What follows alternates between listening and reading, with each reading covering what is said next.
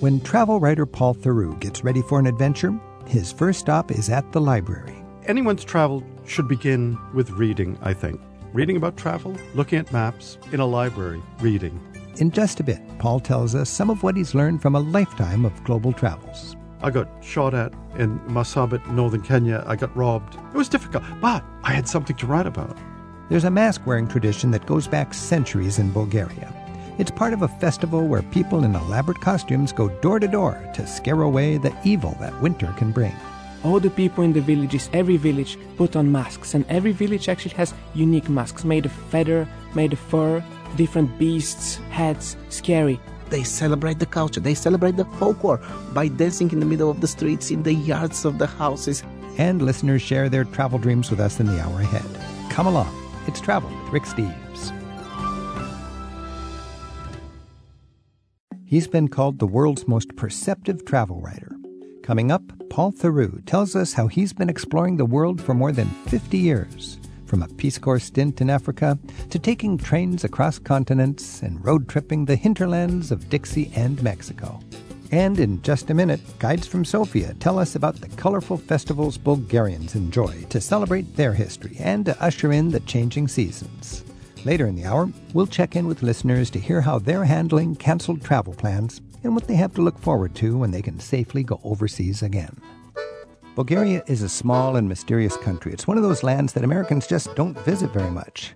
It's long faced east. In fact, in communist times, it was famously subservient to the USSR.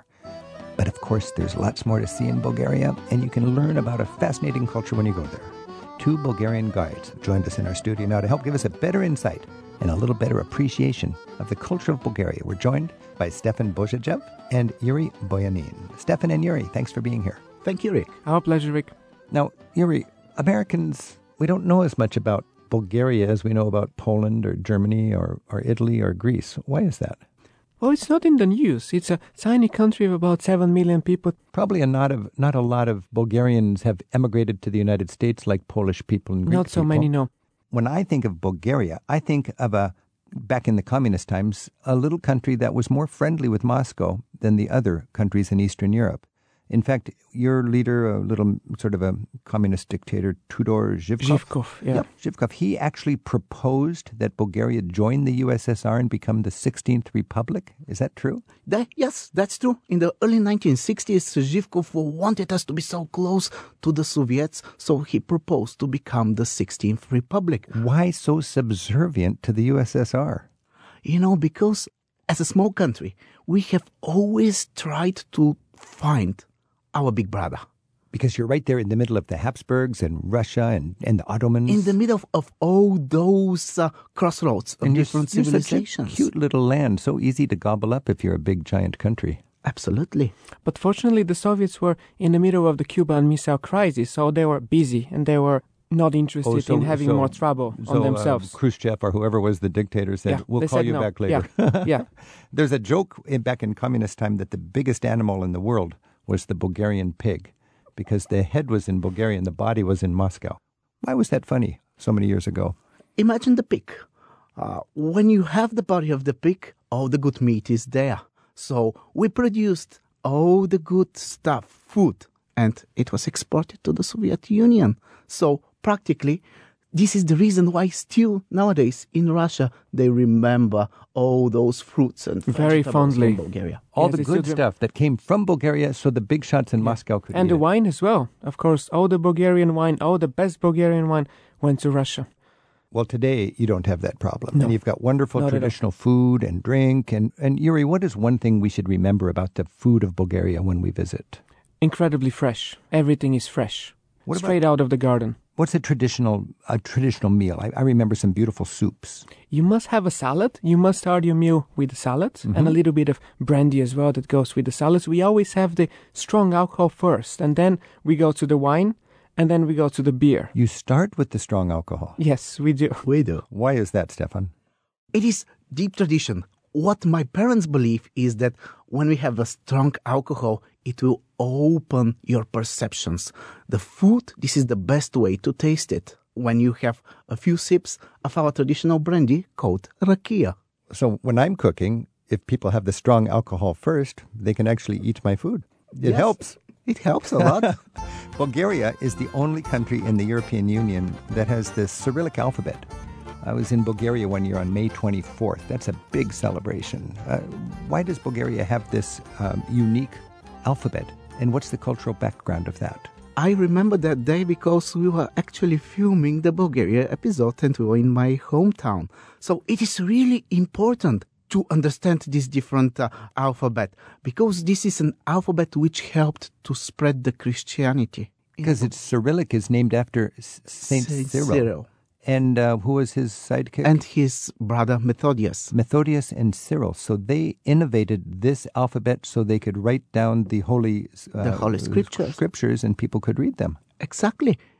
Idea to have the Christianity close to the heart, close to the soul, to understand the holy wisdom, to understand the words written there. What century was that? This was in the 800s, 855. And to this day, it is more than a religious thing. It's a cultural thing to celebrate the fact that you have this unique. Well, it's not that unique. Other countries have it. It's the same in Russia. It's the same in Russia. It's even the same as in Mongolia, Rick. Actually, it's used all the way to Mongolia, yeah. And The same everybody is alphabet. out. It's a school holiday. The children are dancing and celebrating. Dancing, celebrating, they're all in the streets. Actually, this is the happiest festival, holiday in Bulgaria. Much more important than all the other political holidays because people, they celebrate with heart. They celebrate the alphabet. They celebrate the literacy. So as a Bulgarian, it's a day where you feel really good, I would imagine. Yes, you do. Yes, you do. What is the name of the Absolutely. holiday? Actually, the name of the holiday is the day of the Cyrillic alphabet and the Slavic culture. Oh, so it is Slavic culture as well as Cyrillic, and we need a little extra promotion for that because you're surrounded by a lot of other Absolutely. influences. Absolutely. That's why we celebrate it really with our hearts. This is Travel with Rick Steves. We're celebrating Bulgaria with our hearts right now with our guides, Stefan Bojajev and Yuri Boyanin. You know, when we think about Bulgaria, I think of a lot of pagan and Christian and medieval rituals, lots of color, lots of festivities. You have some great festivals that way, for instance, to welcome the spring. Stefan, can you tell us about how do you welcome the spring historically in Bulgaria? It's a very beautiful and fine tradition. On March the 1st, we put something like a small amulet, something like a string of red and white. This is how we celebrate the upcoming spring. The red, this is for good health. White, this is for long life. So we put it on our wrist, typically. But when we remove it from our wrist, when we see a migrating bird, most probably that would be a stork, and then we put it on a special tree. This should be a blossoming fruit tree. And that's why when you're walking around, especially in the countryside, you can see a lot of those amulets in white and red on the trees, which means we are not waiting for the spring anymore. The spring is here. And in spring and summer, you can see a lot of storks as well. Every village has a lot of storks. And the village people, they believe that the storks bring them luck. So they make sure that the stork nests are solidly built. So the storks can come back and you can have more luck? Every year they go back, actually, to the same village. Do storks bring babies in your tradition? Because I think they do. I think they actually, yes. Oh, yes, in absolutely. In my town, the storks, that's where babies come from, is the yeah. stork. Yeah, and this is what my parents told me, how the stork brought me. That's my home. Yeah, they don't need They brought me bees. as well. The elaborate rituals and festivals of Bulgaria tell us a lot about their history. Our guides are Stefan Bozajev and Yuri Boyanin from Lyuba Tours in Sofia. They run a travel company for the Balkans and Central Asia, which was created by Yuri's parents right after the fall of communism. Yuri, we just talked about welcoming the spring. How traditionally, back in the Middle Ages and so on, did Bulgarians get through the long, dark, dreary winter?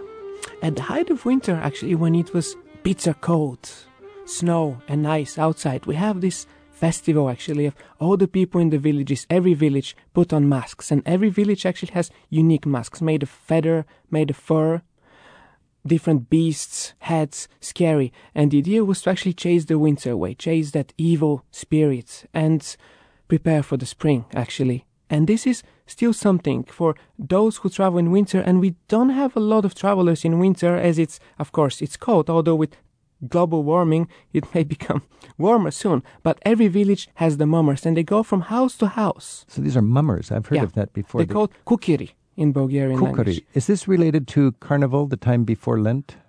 Somewhat similar, yes. You can also find a little bit of Christian roots, as that was the time when you could actually put that mask and you could do pranks on the priests, for instance. Okay, so Any you can other look day, for that. you could not do that. And Yuri, what is the name of that festival again? Kukiri. Okay. Yes. Stefan, what is one more way that we should be able to celebrate and enjoy Bulgarian folklore? There are different ways to celebrate our folklore as an important part of our culture.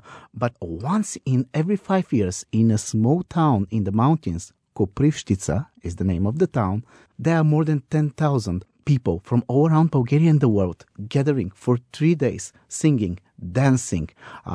It's full of life. It's the biggest one. But in every single village. Is this in, what season is this? It is in August. It is in early August. It's good that it is high in the mountain, so it is not very hot there. And this is the best escape from the big cities. So and when we go there, what would we experience? What will we see? you will see 6 stages all around the town, up in the foothills of the mountain. People dressed in different folklore costumes from all of our regions in Bulgaria. But the biggest one is not on the formal stages, because people, they celebrate the culture, they celebrate the folklore by dancing in the middle of the streets, in the yards of the houses, in the gardens, really living the time of their life there. Man, oh man, there is so much cultural festivities going on in Bulgaria. This has been fun talking about it. I'd like to close just with each of your best childhood memories of a traditional festival. Yuri, when you were a child, what do you remember as the most exciting, happy time? It would have actually been the one in Koprivstica, as I remember. I was there in 95. You went there? I was there in 2000, yeah. Every single one. And I remember that the first one was very cold, actually. Very, very cold, because the place is high in the mountains and the people that had these fires, actually, and they were dancing all night long around the fires. And this was just, I was 7 years old back then, and I still remember it very fondly. And Stefan? My memory probably is related to the Epiphany Day in early January, when there were, in a nearby town, all the men not sleeping all night long, drinking a bit, and then early in the morning, directly going into the freezing waters of the river and starting dancing our traditional dance, Horo. January 6th? January 6th. Jumping into the cold river. Yeah. And celebrating, what were they celebrating? They were celebrating that it's winter, but they're still alive and full of health. Fantastic. Stefan Bozijev, Yuri Boyanin, thanks so much for a little look at a country that we don't know enough about, Bulgaria. Blagodarie. Moля. Thanks, Rick.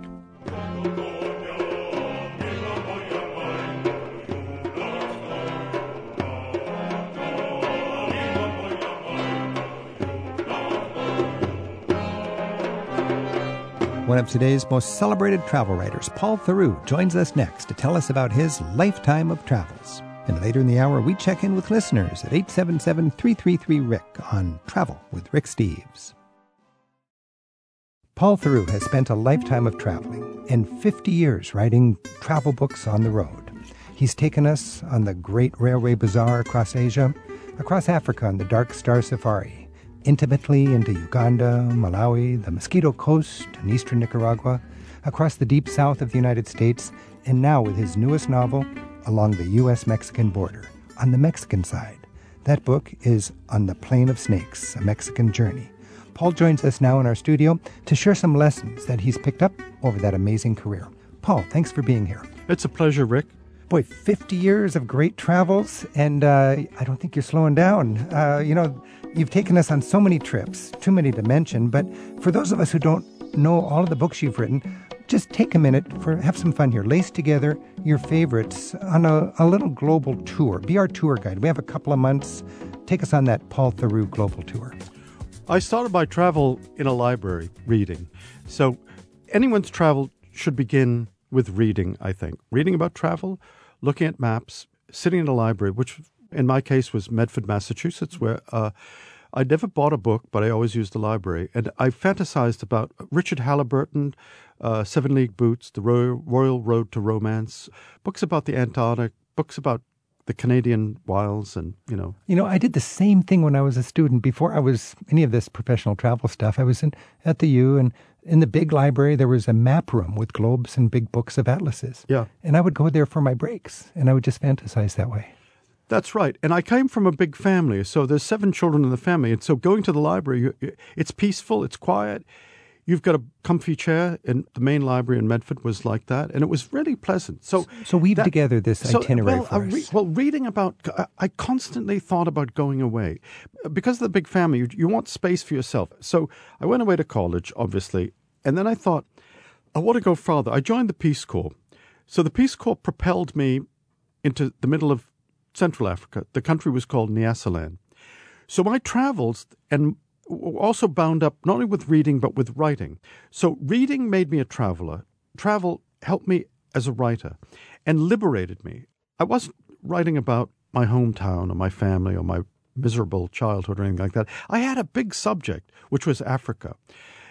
Joseph Conrad once said, I was a mere animal before I went to Africa. I could say the same thing. You have nothing to write about. Who are you?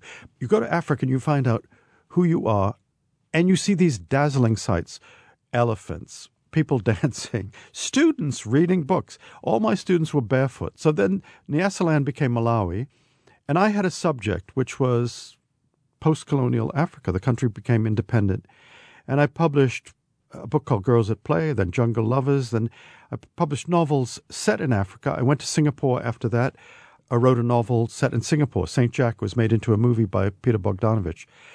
I then went to London. My wife was English, and I was looking for a place to go, and I needed a subject, and I thought, I know what I'll do. Looking at a map, you can take a train from Victoria Station to Paris, Paris to Istanbul, Istanbul onward.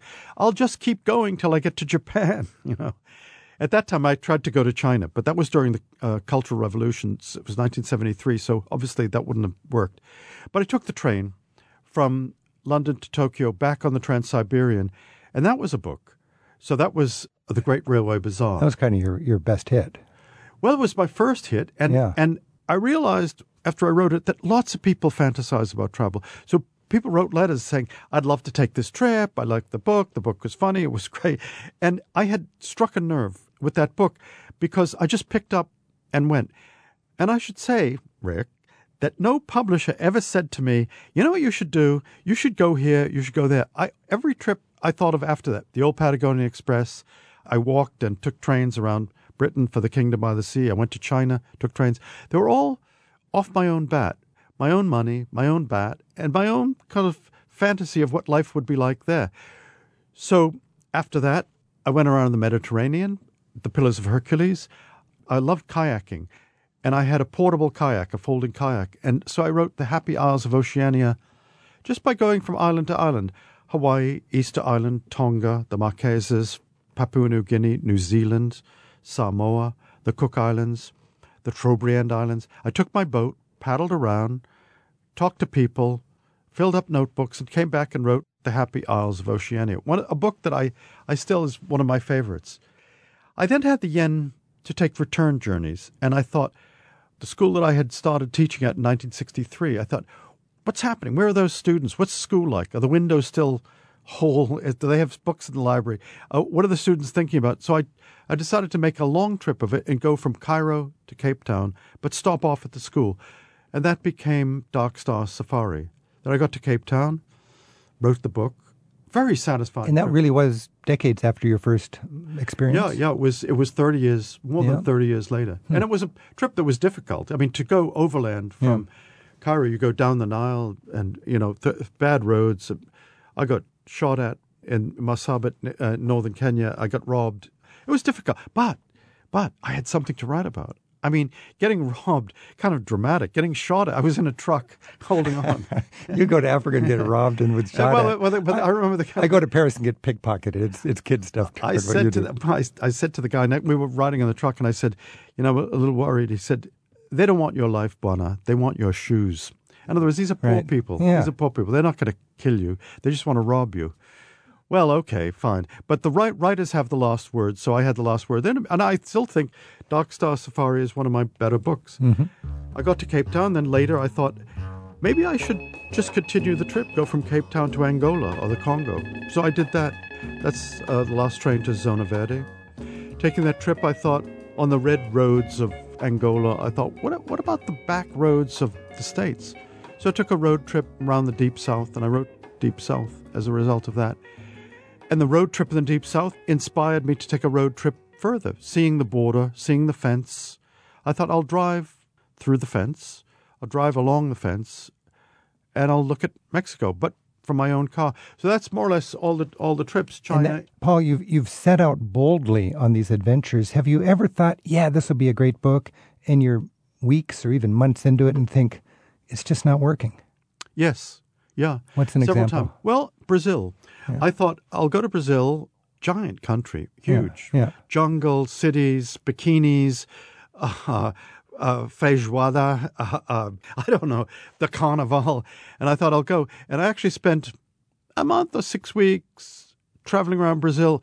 I don't speak Portuguese. I can speak Spanish. I found it was big, it was difficult, it was ramshackle. I just found it's all improvisational. But the problem wasn't with Brazil. The problem was with me. My heart wasn't in it. Yeah. So I wrote a piece for a magazine about Brazil, but I had thought... You thought it might be a great book. Yeah. Peter Fleming wrote a book called Brazilian Adventure about the Fawcett expedition. Yeah. But you need to have a passion for it. You need to have a context, and I would imagine the language skills are important. You need patience, the language, and you decided to cut your losses. I thought, I've tried it. There's a French saying, you don't have to eat the whole pudding to find out. Yeah. You know, if you eat a little bit of it and it's not working. And you got to do hit or miss or you won't have good hits. Yeah. That's a memorable one because I thought I had invested quite a lot in it. It didn't work, but I didn't want to write a grumpy book about Brazil. No, but your batting average is pretty good. Looking back. Thank you. This is Travel with Rick Steves. We're talking with Paul Theroux. He's a reasonable travel writer. He tries hard. His new book is On the Plain of Snakes, A Mexican Journey. Paul, when you're writing a book, do you have a moral to the story that you have in the back of your mind that you want to come home with? Or does it go somewhere necessarily? Or does it just take you where it takes you? It takes me where it takes me. I'd like to travel with a theme, but I don't want to travel with a preconceived notion of it. I would like to discover the country, discover what there is to write about. In Deep South, I realized that many people in the American South, and in Mississippi, Alabama, Arkansas, northern part of Louisiana, they're living below anyone noticing it's who they are. It's a parallel world. Yeah. Absolutely. I mean, they're not only very poor, no one cares about them. So there's communities in the South that have very bad schools, very bad health care. In our own country. Yes, yeah. It's amazing, the Delta. isn't it? The Delta. Right. Say from Natchez, north, Natchez, Vicksburg, and then north, Hollandale, Clarksville, Greenville, up to Memphis, all that. Undiscovered as far as I could see, but worth writing about. Sure. So I realized when I was traveling there, I'm writing about the underclass in America, and I began to be interested. So then once I saw that, I thought, well, there's poor farmers, there's people living in communities that are overlooked in South Carolina, for example, Allendale, South Carolina, where no one had anything, really. I mean, so I was less interested in the cities that were prosperous than in the country areas where people...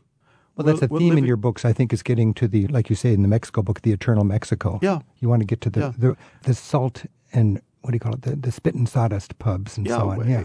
Into the small towns. The majority of people in the world live unnoticed. No one cares about them. They're overlooked. But those are the people that I'm kind of interested in. I'm not interested in the red carpet. I'm not interested in official travel. I don't want to meet the president. I don't want people to dance for me.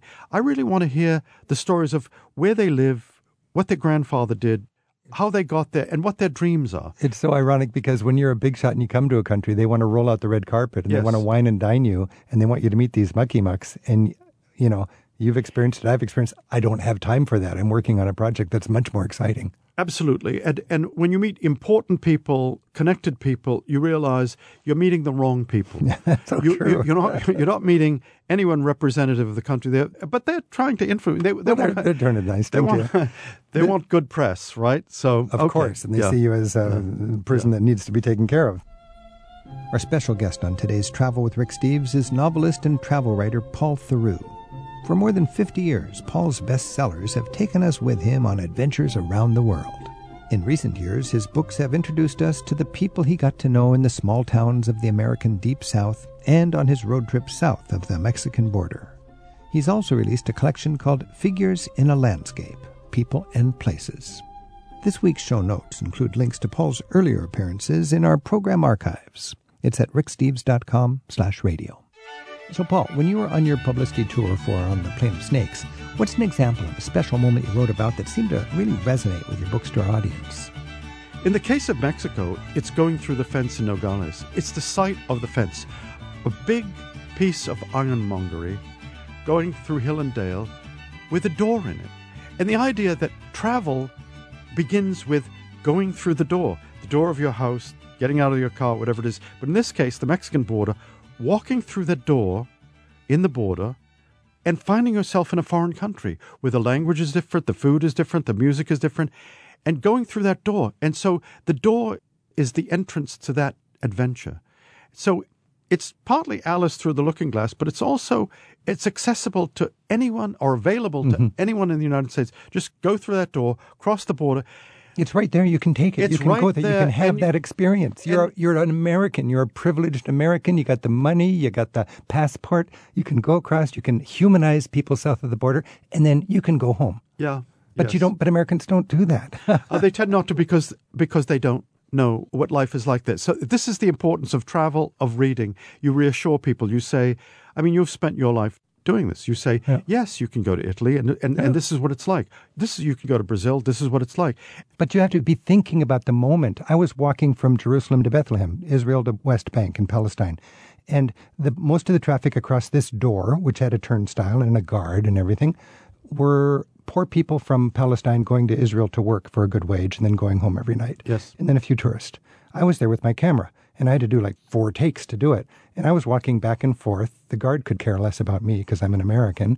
And I just was a whole different reality than the people whose livelihood depended on, I hope the border's open today so I can go get my job. Yeah. But for me to be there and to see the poignancy of the wealth on this side of the wall and the poverty on that side of the wall and the impact of that wall that keeps people from talking to each other, and then me as a privileged, wealthy tourist to be able to waltz across 4 times for the camera, yes, to be mindful of that. It's an exciting thing. And then as travel writers, we jot it down. And there's also what people call culture shock. But I've always felt that culture shock is more likely to hit you when you come home than when you go to a place. You do have that culture shock because you come back to your placid little existence, your lovely chair, your wife or husband, your kitchen, your guacamole, and you realize, I'm home. How strange to be home. And you have a better perspective on the world. That's the beautiful thing about travel. You've had an experience of what the world really is. That can be hard to explain to your neighbors. Yeah. Well, this is the importance of writing. It's why filming, writing is so important. You can reassure people, and paranoia and xenophobia disappear when truth kind of intrudes. This is Travel with Rick Steves. We're talking with Paul Theroux about a lifetime of travel exploration, travel writing. His latest book is On the Plain of Snakes, A Mexican Journey. Paul, just very quickly, I'd like to just kind of play a little game about universal lessons that you could share 50 years of traveling. I know you're a big fan of crossing borders on land rather than flying over them. Walking across borders. Walking across borders. Yeah. Why? Because you see what life is really like. When you're in the capital, you're in people who, it's kind of the magnet for people from the hinterland. So if you fly from capital to capital, you're missing something very poignant. You're missing a lot. You're missing the country that people fly over. When you walking across the border, you experience actually physically going from one country to another, not flying into the airport. And that's really important because the farther you are from the capital, the more reality intrudes. Now, I'll take that one step further. I was just in Ethiopia, Paul, and I learned a concept called road bias. If you stay on the one paved road between the two cities, you get your reality of that area is this road, because that's where it's paved and where the car can go, and that's where 90% of the travelers go. Yes. But if you drive down that rocky road for an hour off of the grid, yes, you find a whole different world. And from my travel writing needs, the rich bounty was away from the road bias. The back roads. Yeah. The back roads is where life is lived. And also, I'm not an urban type. I find city life nasty in general. and I love landscape. I also like the traditions that people have in countrysides. I like to find the past, the way, as I say, the past exists in the hinterland. The traditions, the churches, the faith, the pieties, the family life, and so forth. You find it in China. No matter how glitzy and wonderful Shanghai is, there are still villages in China where they have oxen and they're planting rice and the boy is trying to find a wife, whatever it is. That's the pithy reality of life and of travel. Yeah, because that's the way the world has been. And the world is changing. It's filling up with people and with change. But these are the places that haven't changed much. And so you have a glimpse of the way we lived, of the way life was in the past. You find that in Mexico, and you find it in a lot of traditional societies. The other thing that happens in travel is you find out what the future might look like. Go to Japan, parts of China. You think, this is what we have This is what's coming. Yeah, it's what's coming. This is Travel with Rick Steves. We've been talking with Paul Theroux. Paul, it's a delight. I could talk forever with you because from a travel writer's point of view, I have so much admiration for the determination you've had to go out there and really, really come home with a great experience and then share it with so much passion and love in your writing. What's your next project? I'd like to go back to places that I've known, maybe do a bit of teaching, and find out what people are dreaming. Why do people want to leave their countries, among other things? What do they have in store for themselves in their countries? So I'm less interested in a long, difficult journey. I've done that. Than in going to a place and being resident for a while and discovering what it's like to be a resident in that place, a teacher perhaps. Well, we're going to stay tuned. So, Paul Theroux, thanks so much for your writing. Thanks for joining us, and best wishes on whatever travels are ahead for you. Thank you very much, Rick.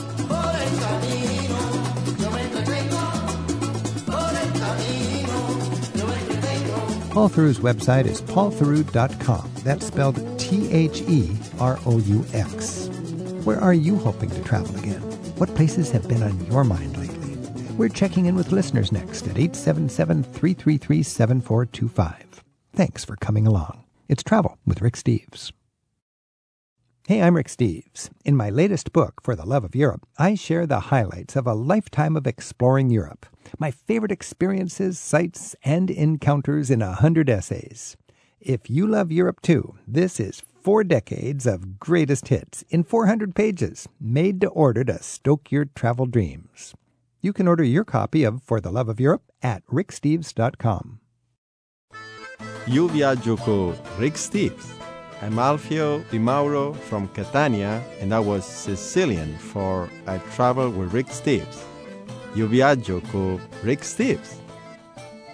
It's been a heck of a year so far, so I'm glad we can at least enjoy some virtual travels together each week on Travel with Rick Steves.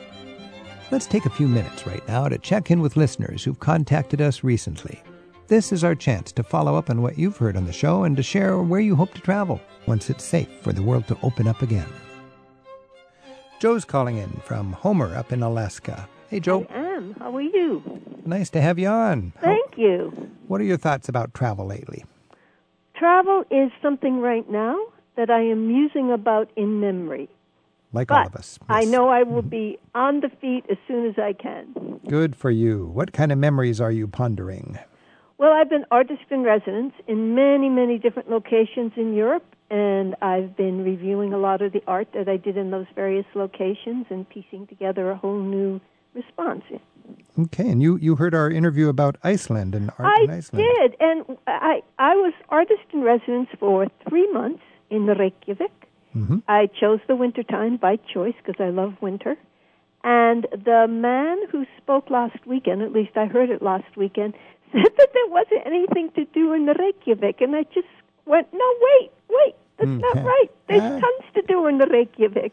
Good. Well, he's a guy that lives in ice caves and loves to be out under the stars. But, of course, Reykjavik has some great, surprisingly impressive culture. What would you recommend to be sure that we give Reykjavik a fair shake? Okay, well, I love the museum that holds the sagas, which is called the National Center for Cultural Heritage. The Icelandic sagas, the Norwegian sagas are held there, and that's wonderful to see. Mm-hmm. And also the Natural History Museum has a wonderful Viking artifact collection. So one can see all the traditional art forms of the Viking culture pre-Christian Viking culture, and it's very, very exciting, and it extends your frame of reference very, very wide across the history of the entire Scandinavian complex. Yeah, and the artifacts are really good too, aren't they? I mean, absolutely, artifacts. Absolutely. So there's tons to do on that level. Now, I was there in winter, so I brought my skis with me, and there was a park down the street from where my studio was, and every time it snowed, I would happily cross-country ski for 2 or 3 hours. And this is in Reykjavik. You don't have to go outside of Reykjavik. It's just there. Nice. And also down the street from me was an outdoor swimming pool, and I cannot pronounce it in Icelandic, sorry, but the English translation is the place where the women wash the clothes. Okay. And it's a hot springs, and you can swim in the middle of the winter in the darkness outdoors. You know, everybody goes to the real fancy spa out by the airport and Correct. spend $100 to do it. And the Correct. locals just kind of laugh at that and they go, you know, we've got public pools right downtown that are just gorgeous. Exactly. And 50 cents. Yeah. So forget the Blue Lagoon. Blue Lagoon, $100 or oh, yeah, it's absurdly expensive. It wasn't that expensive when I was there because that was before the big tourist boom hit Iceland. But now it's ridiculous. I wouldn't even go there. You know, Joe, those sagas are amazing. And I know. And the artifacts, it reminds you, it's in some ways it's like the longest existing parliament or exactly. around, and they've got documents from those times. Exactly. And they've survived. And to think that the country almost had no modern architecture until the middle of the 20th century. I mean, it was just sod roofs and humble people, and then it became an important Air Force base in World War II.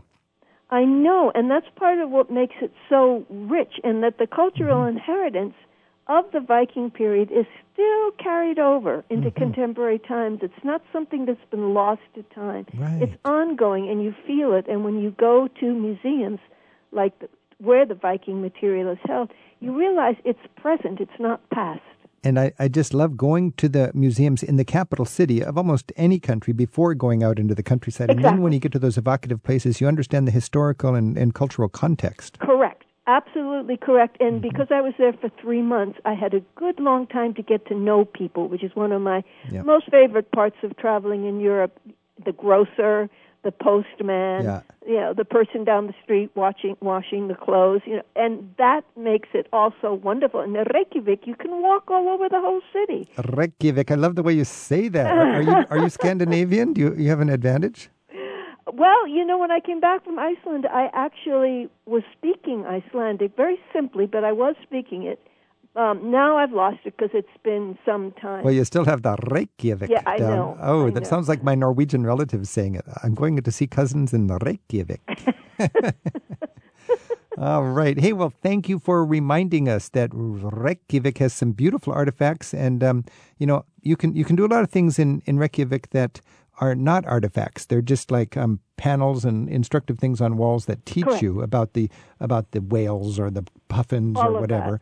But they have amazing artifacts that go back 1,000 years for those Viking settlers, and it just really blows you away. And then you go out into the countryside, and you can imagine them gathering together, all the warlords coming together and raising their swords to vote on this or that issue. And it's Absolutely. just amazing setup. Yeah, So, the past becomes the present. Yep. with a good museum. Okay, Joe, thanks so much. Okay, Take care. thanks for having me. Bye-bye. Yeah, bye-bye.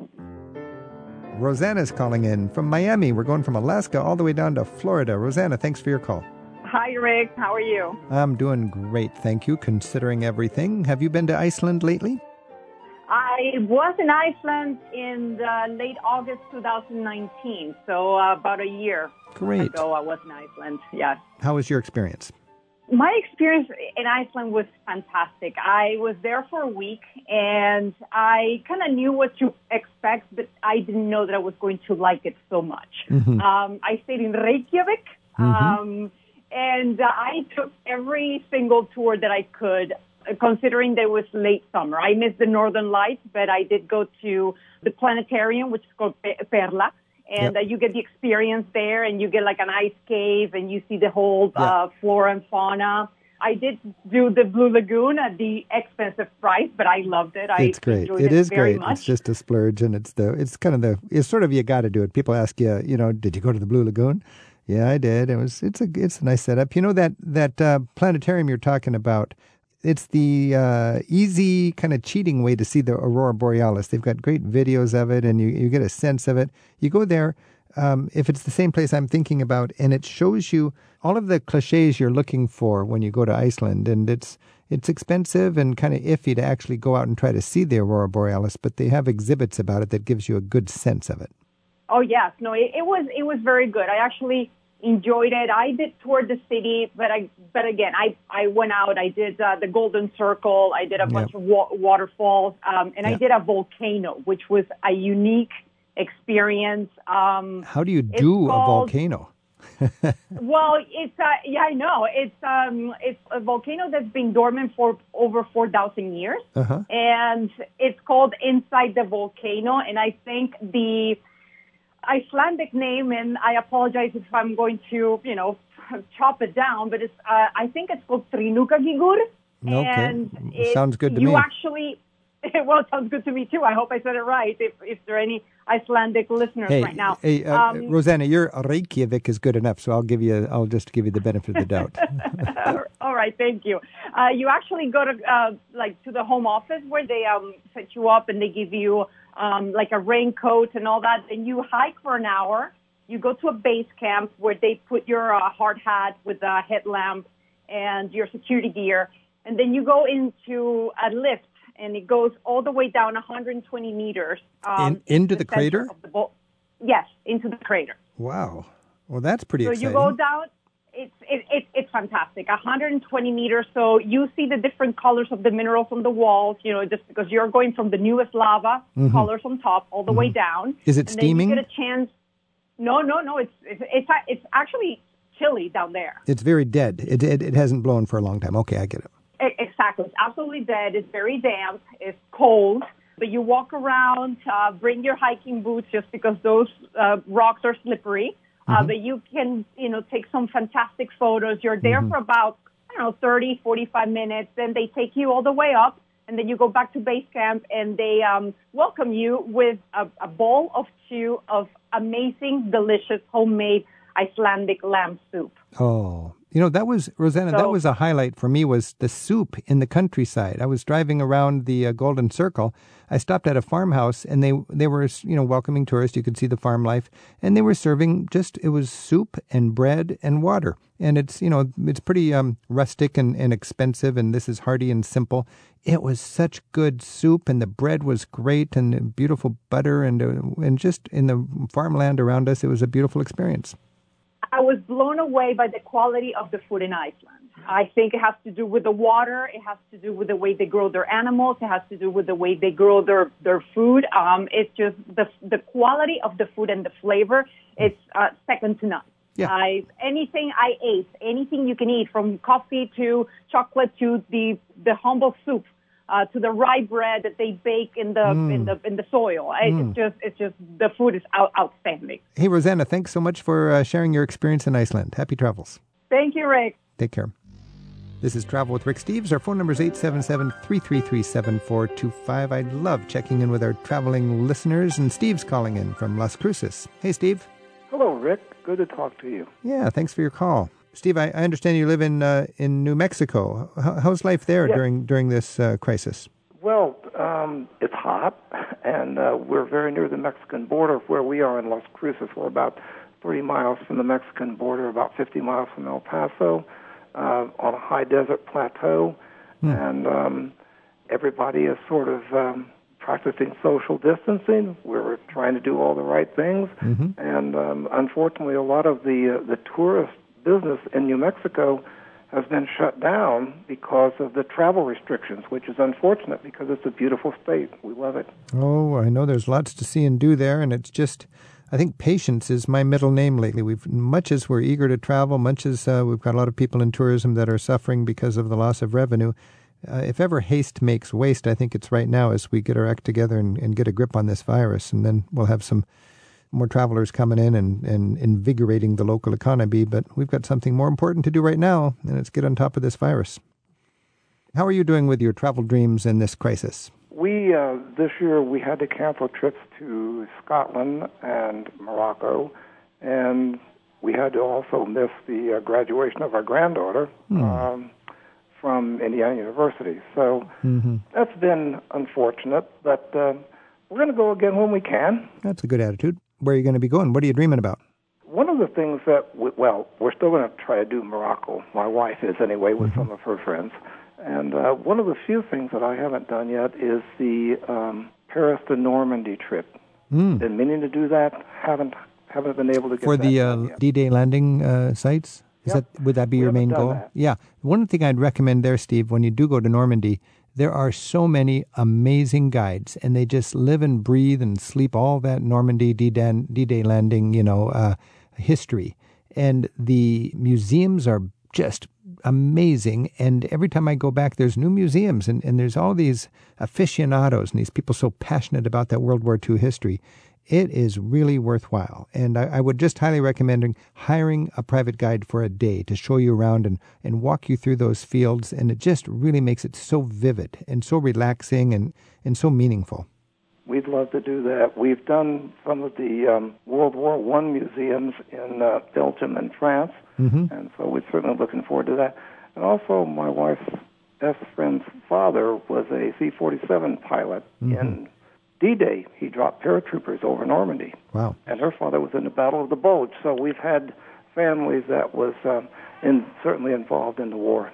Yeah, there are museums that focus on the paratroopers that went behind enemy lines and disrupted things to soften the Nazi defenses so that our troops could get through. There's an amazing museum in the town of Caen, C-A-E-N, which is like a memorial and a museum together. And it's the most powerful sort of preparation for your visit to Normandy. And I would mention that the town of Bayeux is a beautiful place to stop. And when you go to Bayeux, you're there with the Bayeux Tapestry. You know, we go to Normandy to think of people from England coming into France, but 900 years earlier, people from France went over to England, and that was, of course, the Norman Conquest and the Battle of Hastings. And the Bayeux Tapestry there in the town of Bayeux gives you another look at Normandy that we don't want to forget either. Right. Yeah. Well, we'll get through it. It's just going to take a little while. I guess in every lifetime there's a period like this. I see 2020 as kind of the 1940 of our lifetimes, and we just we're half a year into it, and it's going to take a little while longer. We will do it. That's the attitude. Thanks, Steve. Keep on traveling, even if you're just staying home for a while. Bye now. We're checking in with our listeners on their hopes for future travels right now on Travel with Rick Steves at 877-333-7425. If you'd like to write us, our email address is radio@ricksteves.com. Nancy in Warwick, Rhode Island emailed us, and she writes, when traveling to Eastern Europe, or anywhere really, can you suggest a small token of friendship or appreciation that we can share, but that wouldn't be too burdensome to travel with?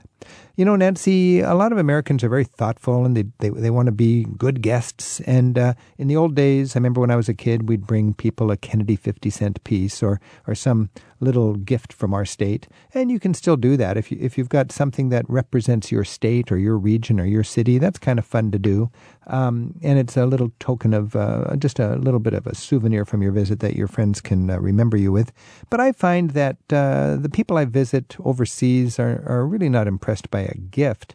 What they want is our friendship and our presence and our attention and our curiosity about their life and our willingness to share about our life. So I like to, show photographs of my family and my world. I like to take pictures of us all together and make sure they get a copy of those pictures. I like to send them a postcard after I've left, letting them know what I'm doing with my travels and thanking them again for the time together. But I wouldn't really worry too much about taking along small tokens of appreciation for the hospitality you will receive. The best thing is to be just a charming guest and to share, because people have you in, because they're curious about you, and they want to be friends. Oh, I want to be a friend of yours, and a little bit more. I want to be a pal of yours, and a little bit more. I want to be your buddy, though Will the road be smooth or muddy? I wanna be a friend of yours. And a little bit, and a little bit, and a little bit more. Let's take another minute to travel from Alaska to Florida with listeners who've recently sent us haiku poems they've written. You can send us your own original travel haiku at ricksteves.com/radio. Paula Recchia of Yuma, Arizona shares memories of Alaska in both the summer and winter in these haiku poems she sent us. Arctic Circle Trip, both sun and full moon at midnight, tundra mosquitoes, scraped frost on windshield, red lights up night sky all around, warm glow for cold night. Mona Oje of San Diego was planning to celebrate retirement with a trip to Italy, Slovenia, and Greece. She sends us this haiku instead. Season of travel, or so I thought. Corona. Season of dreaming. Regina Ann Cooper of Heartland, Vermont also had her travel dreams dashed by the COVID closures. Longing to travel. Plans born in COVID abyss. Where to go next year? Jesse Drago from Miami shares the scene from Florida in these haiku. Soaked by surf and sun, wide stretch of tan sand beckons. Reach Daytona Beach. Pause. Walk. Pause. Wait times. Fewer fans to share Walt's world in time of COVID. Florida's Key West. Fight this siren's call to crawl. Endless mañanas. Travel with Rick Steves is produced at Rick Steves Europe in Edmonds, Washington by Tim Tatton and Casmura Hall. We get website support from Amara Kitnikon, and our theme music is by Jerry Frank. Gretchen Strauch read our listener travel haiku. You'll find more online at ricksteves.com/radio. Hey, I'm Rick Steves. You can experience my favorite European people, places, and stories in my newest book, For the Love of Europe. Order your copy today at ricksteves.com.